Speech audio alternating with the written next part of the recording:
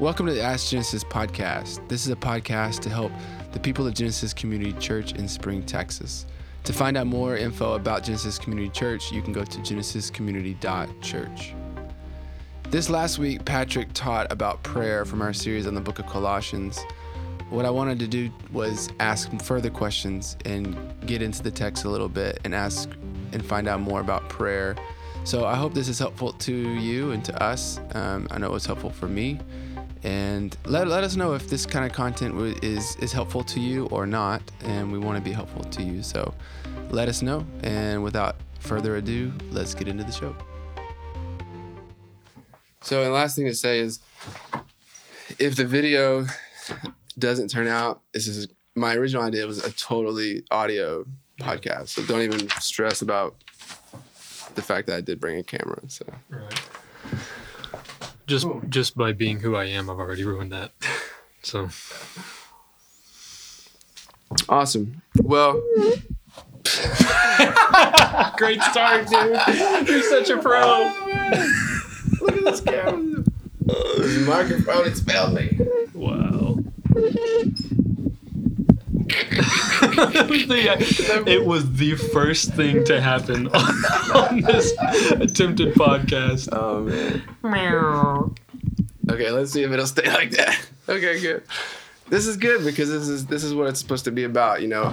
Just to give people a little bit of context about what we're doing here. Patrick and I are just sitting at the church, and what we wanted to do was create some potential helpful stuff, some content around the sermon each week. And so what we want to do is dig into Colossians 4. This is literally, let me set my timer here. This is literally going to be 15 minutes of us just chatting. Mm-hmm. And let's see. And when that timer goes off, we'll be done. So I want to look, let's just read and get the passage in front of us. Mm-hmm. Colossians 4, it was 2 through 6. Okay, mm-hmm. So I want to read that first. It says, "Continue steadfastly in prayer, being watchful in it with thanksgiving.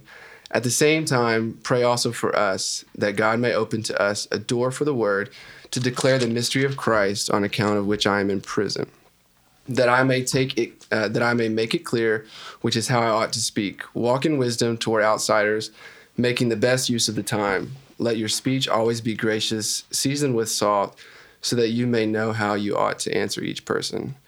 So obviously this week, your whole sermon was based around prayer, mm-hmm. and just helping us understand you said yourself, there's nothing new about prayer. Like, it's always been taught in the church, and mm-hmm. It's not like you stood up and said anything new, but what you did was remind us, I think, what prayer was. And I think that's helpful.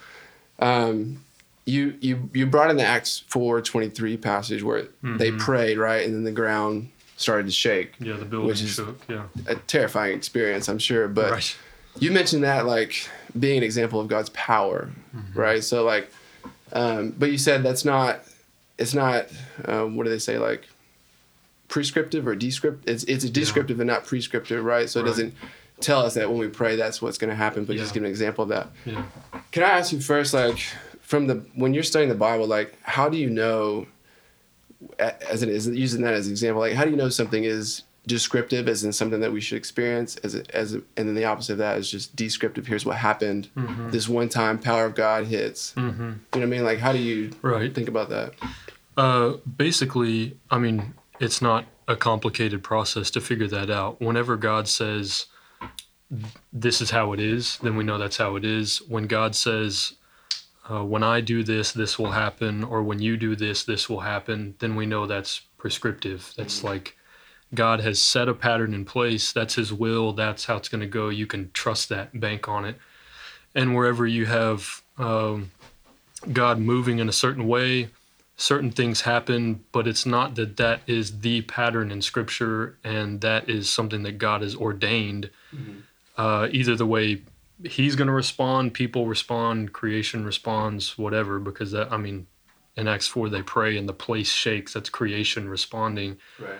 To God's power, and that God's responding to their prayer, creation is responding with this trembling, that's not something that God has said, okay, whenever you pray and I'm listening, then you'll know I'm listening because I'm going to shake the place where you're meeting. Mm-hmm. God never said that. He did that, but he doesn't always do that. Yeah. And we know that whenever people who are in Christ pray, God hears. That's a prescriptive thing that God says when you pray and you're in Christ, you're covered in his righteousness, I will listen. Yeah. Do you think that kind of points to like that the idea that prayer is just this very unique personal thing, as well? I mean, obviously that's in a corporate, they're praying with other people, but you know, prayer is also solitary, this kind of experiential, you're talking to the Lord, you know, maybe you're reading your Bible, whatever. Do you think that kind of like points to that, like whatever God is doing, however God is interacting with you in that moment, then that is basically what I'm saying is like, how do we get to the idea, like you said, prayer is experiencing the power of the Lord? Right. How do we get from that act to our personal life of feeling God's answering the power of the prayer through our prayers, you know? I mean, I feel like we have to, the reason why I started with that Acts 4 passage and talked about God demonstrating his power when they prayed, was, first of all, it wasn't a coincidence that they prayed and then the place shook. Okay. The scripture connects those two ideas. They prayed and then the place shook. And I mean, you have to just connect some dots there and understand God was demonstrating to them he's listening, and that's a demonstration of power. God is shaking this place. There's no coincidence. It's not just going to happen naturally that the place where you're having a prayer meeting just starts shaking like that. There wasn't another place in town that started shaking at the same time. Like, oh, everything was shaking. Yeah. It was that God was telling them, I'm here. And that there's power in connection to you praying to a powerful God. There will be a demonstration of power. And I think it was to embolden them. Yeah.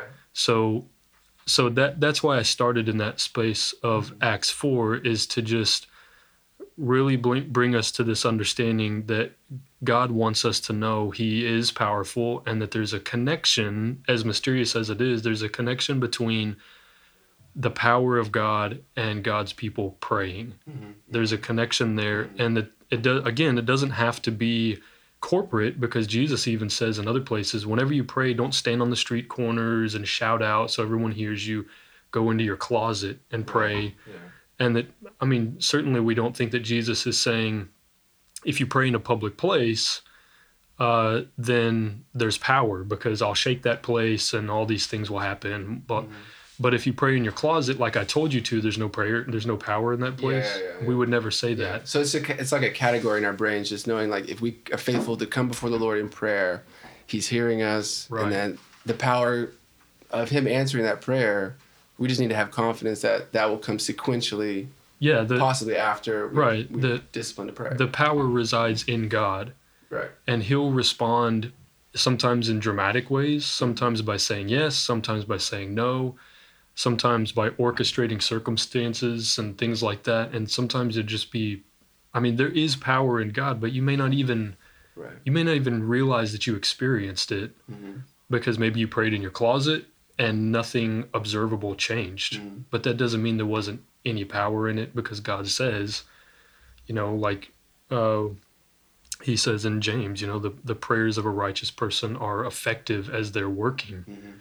And like Paul says, like I mentioned in the sermons, you know, we need you to contribute to this mission through your prayers. Or I know that because of your prayers, this is going to turn out for my deliverance. There's actual power in it. Yeah. Whether we realize what's happening or not, there is power. So it kind of seems like you talked about how like there's a connection between the prayer in the passage and then like in 5 and 6, walking in wisdom and letting your speech. So it's almost like after you pray, you're going to walk, you're going to talk. So that should be connected and influenced by your prayer. But then also it says in 2, being watchful in it with thanksgiving. So I guess the connection there is like you're pulling from the past while you're praying, being thankful for what God has done and what he's done. And like whatever you're praying about, maybe you think about what God has done. And then you have that expectation of moving forward that God will affect things. And right. I don't think it's a coincidence the way Paul worded it, being watchful in it with thanksgiving. So there's a thankfulness about what God has already done, and that helps inform you about what he's capable of doing, what he's willing to do. But if you're primarily getting informed by the scriptures and what God has clearly revealed and taught to us, then you're watchful in it with thanksgiving just because you know who God is. Yeah. You're watching for how he's going to work, and you're thankful for however he's going to work. Right. No, I mean, if he says yes or no to your prayer, which, according to Jesus, if you're praying according to God's will, you can ask as if you've already received it. Yeah. It's like it's already done. Because he has said yes to certain things. God, please sanctify me. He says yes 100% of the time. So you can be watchful in it with thanksgiving, watching for how he's going to sanctify you, being ready for his answers, for opportunities and things like that. And you're thankful at the same time because you realize he's saying yes no matter what. In fact, even if I'm not praying for that, he's saying yes to that. That's his desire. The watchfulness with thanksgiving, I think, it's an attitude of the heart that you start from a place knowing that God's good, knowing that he says yes to things that please him, and so you're thankful. Yeah. However these things play out, you're thankful just knowing that God is who he is. Yeah. Well, and I like that you brought up in the sermon the passage about the widow, the nagging widow. And, I think that means a lot to me because there are certain things that I've been praying for years that still hasn't happened yet. Right. So, and I imagine, most of our people have those kind of things too, So, there's just, it seems like there's such intentionality when it comes to prayer, and coming back. So let me ask you this, how do you prevent yourself from becoming weary, when you ask over and over for something? Yeah. You have these categories okay, God's maybe saying, wait, or maybe he's saying no, or maybe he's saying not right now. But how do you personally keep on praying for those things and not just be I'm so just frustrated. I'm just so, how you get sometimes I get that way. Just make up your mind that he said no. Yeah, just I'm moving on. Right. Is it just what you feel the desires in your heart? If the desire is still there, maybe God is still calling you to that, or? I think there can be that.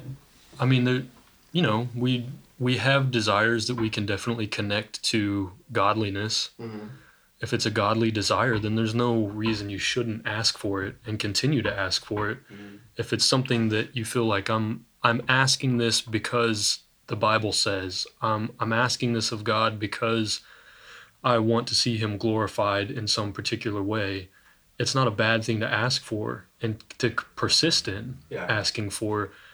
And if it hasn't happened yet, what you're getting at is how do you not become discouraged and just say, well, God said no. Right. That would have been a better way to ask the question. You ask the question and then I'll help you ask it better. I'm going to ask and you rephrase. Right. And then answer your own question. No, right. Let me tell you what I wish you would have asked. No, it's, that's tough because I don't think that there are definitely some things that we can make up our minds as we learn and grow. Maybe God didn't really want me to ask for that. As you're being sanctified, as you're growing in wisdom and understanding of what... Because it's easy, when it comes to, that car, that money, that whatever, that kind of, But it's harder when it's, adoption, or it's harder when it's, your child knowing the Lord. Yeah. As you grow in understanding of how the Lord works and what it is he wants, what are the things that God is interested in,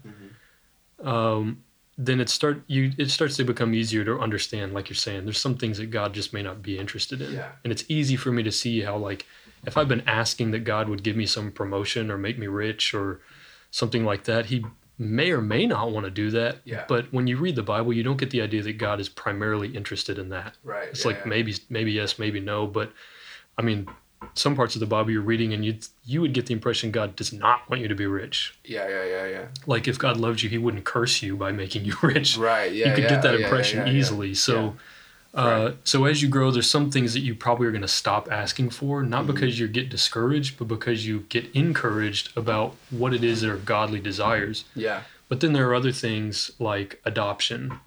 I know for you and Ange, it's man, we've been asking God to help us adopt Selena for years. Right.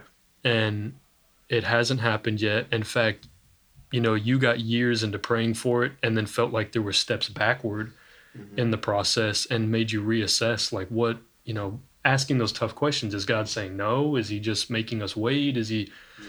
Yeah. And it could become discouraging and think God's saying no and to stop praying for it. Yeah. But again, that's a godly desire. There's nothing wrong with asking for it. In fact, there's a lot of scripture that would encourage you to pray for something like that as a picture of the gospel and as a way to make a disciple and to encourage the church and all these kinds of things. So it's, in that case, it really comes down, like, how do you not get discouraged and just quit? Really, and, you know, for some, this may be a really satisfying, encouraging answer, but for some, it may be like, oh, pie in the sky kind of thing. Yeah.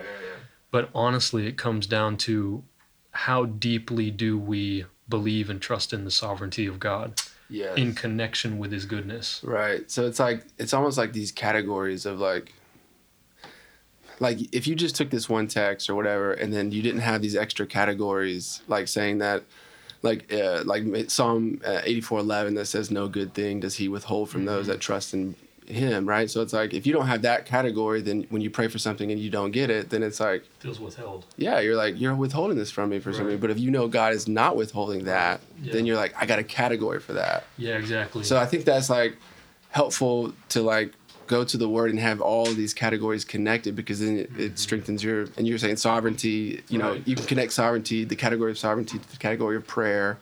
And then that's like a full deep picture of God's plan, you know? Right. Yeah.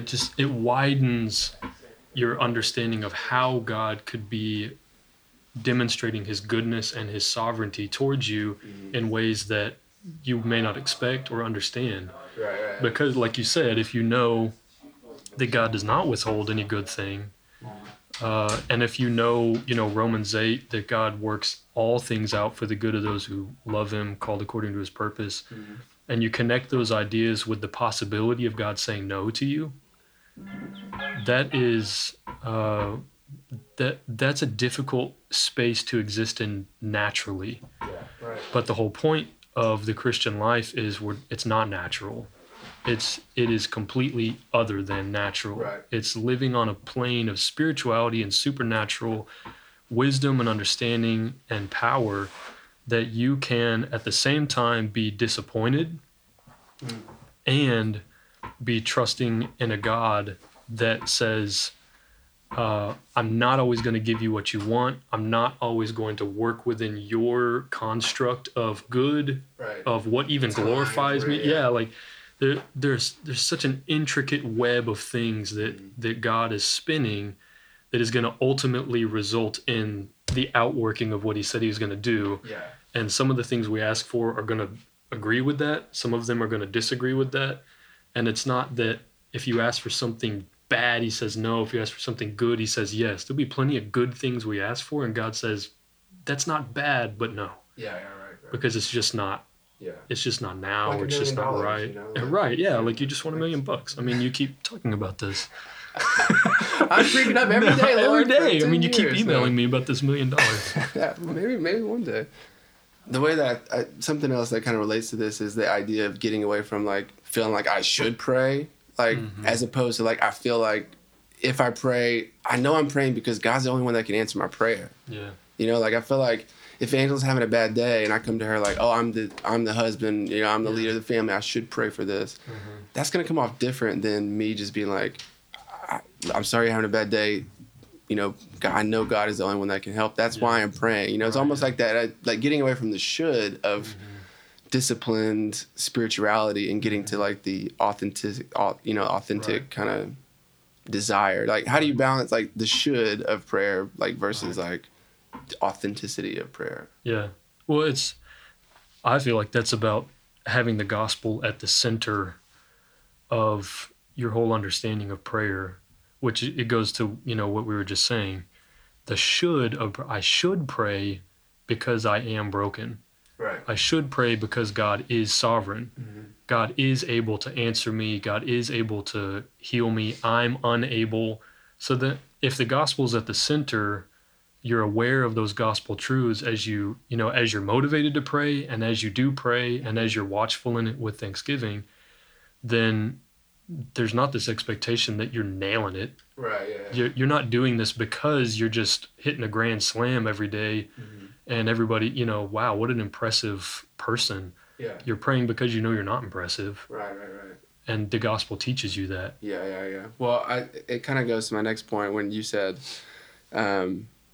something like, you made a comment about, I have it written here, like, I must not know Jesus like I'm supposed to. Mm-hmm. Do you think, I think probably a lot of people feel like that, like, I'm not praying because I don't know Jesus. Like, what is your encouragement to people that, like, feel that way? Like, I know I need to pray because that will help me know Jesus. I have all these baggage and everything that keeps me from coming to Jesus. Like you're saying, the sin keeps me from Jesus, keeps me from prayer.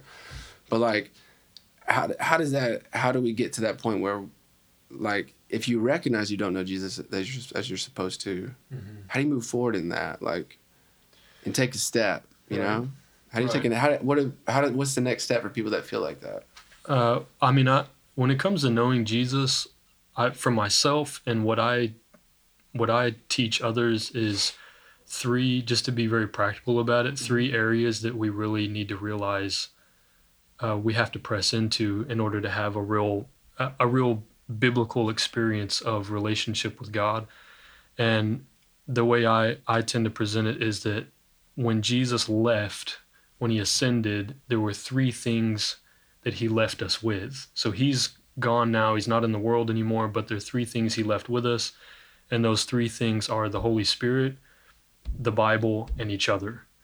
So with the Holy Spirit, that's where prayer comes in, because the Holy Spirit meets us in those prayers. He teaches us how to pray. He inspires our prayers, even praise, like the scriptures talk about, these inward kind of groans and desires that we have that are from the Holy Spirit. We don't even know how to express.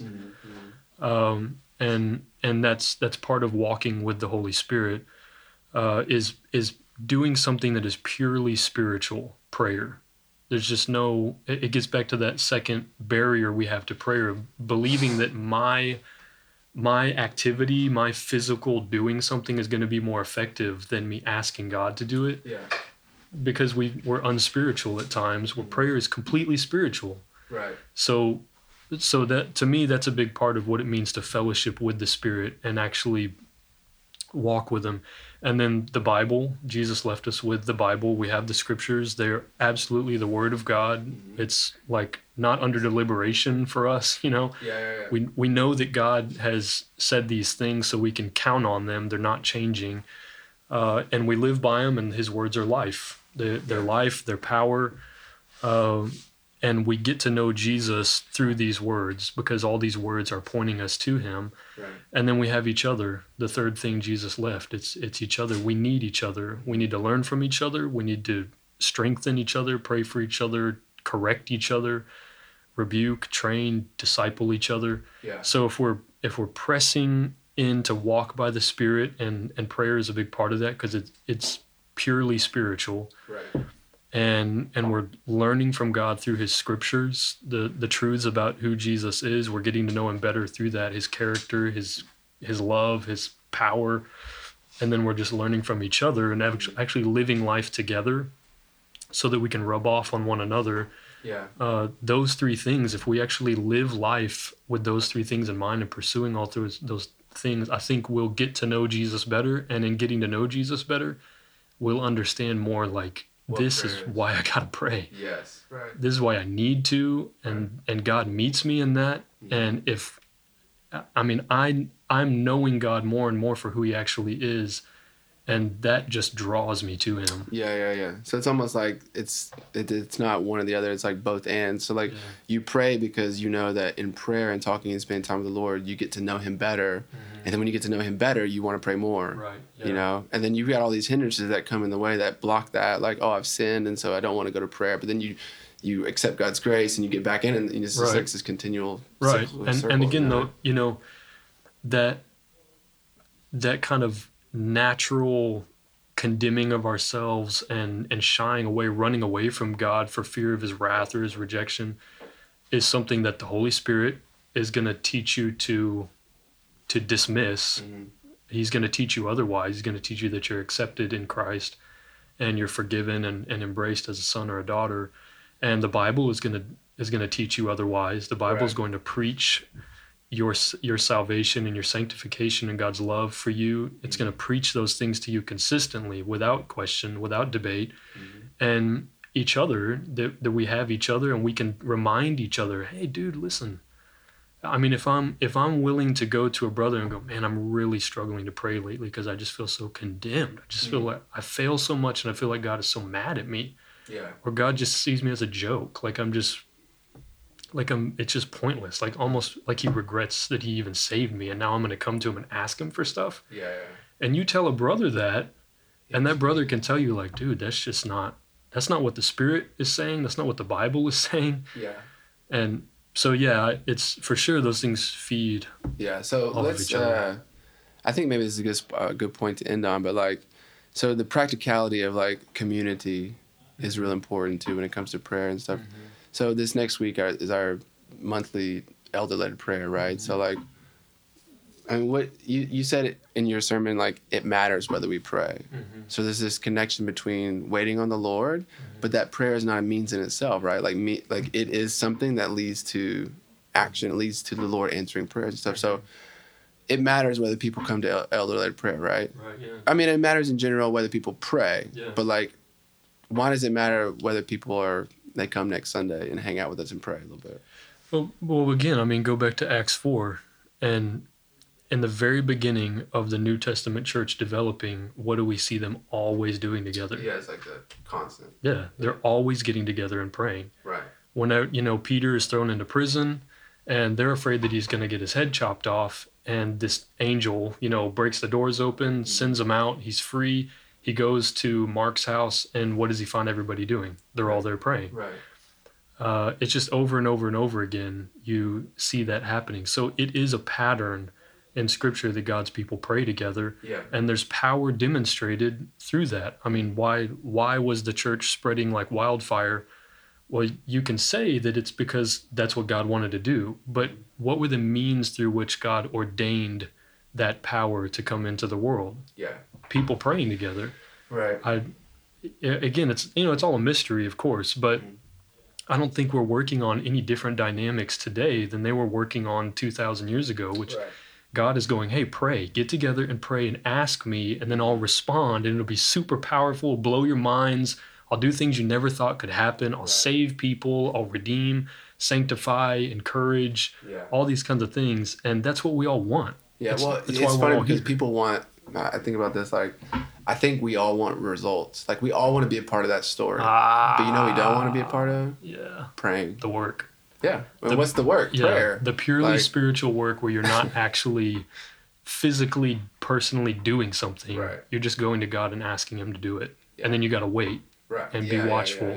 Yeah, that's really hard. I mean, if we want if we want God to do an amazing work at our church, it's going to start because we're going to be praying every month. We're going to be praying weekly. We're going to be praying regularly. I think so. It's just going to be a life of prayer, and then that leads to God doing amazing things. Right. Like, we're going to have to do the work of prayer. Right. But then how amazing is that he gets the credit because we asked him for that, not that we built this thing because it was something out of our own strength. Right. Yeah. You know? Well, and I think it's probably the one thing that a church can do where God is completely glorified, categorically glorified, and there's no way that church can take credit. Because to say, wow, what an amazing church, look at all the fruit that you're bearing, how did it happen? Well, we just sat together and asked God to do it.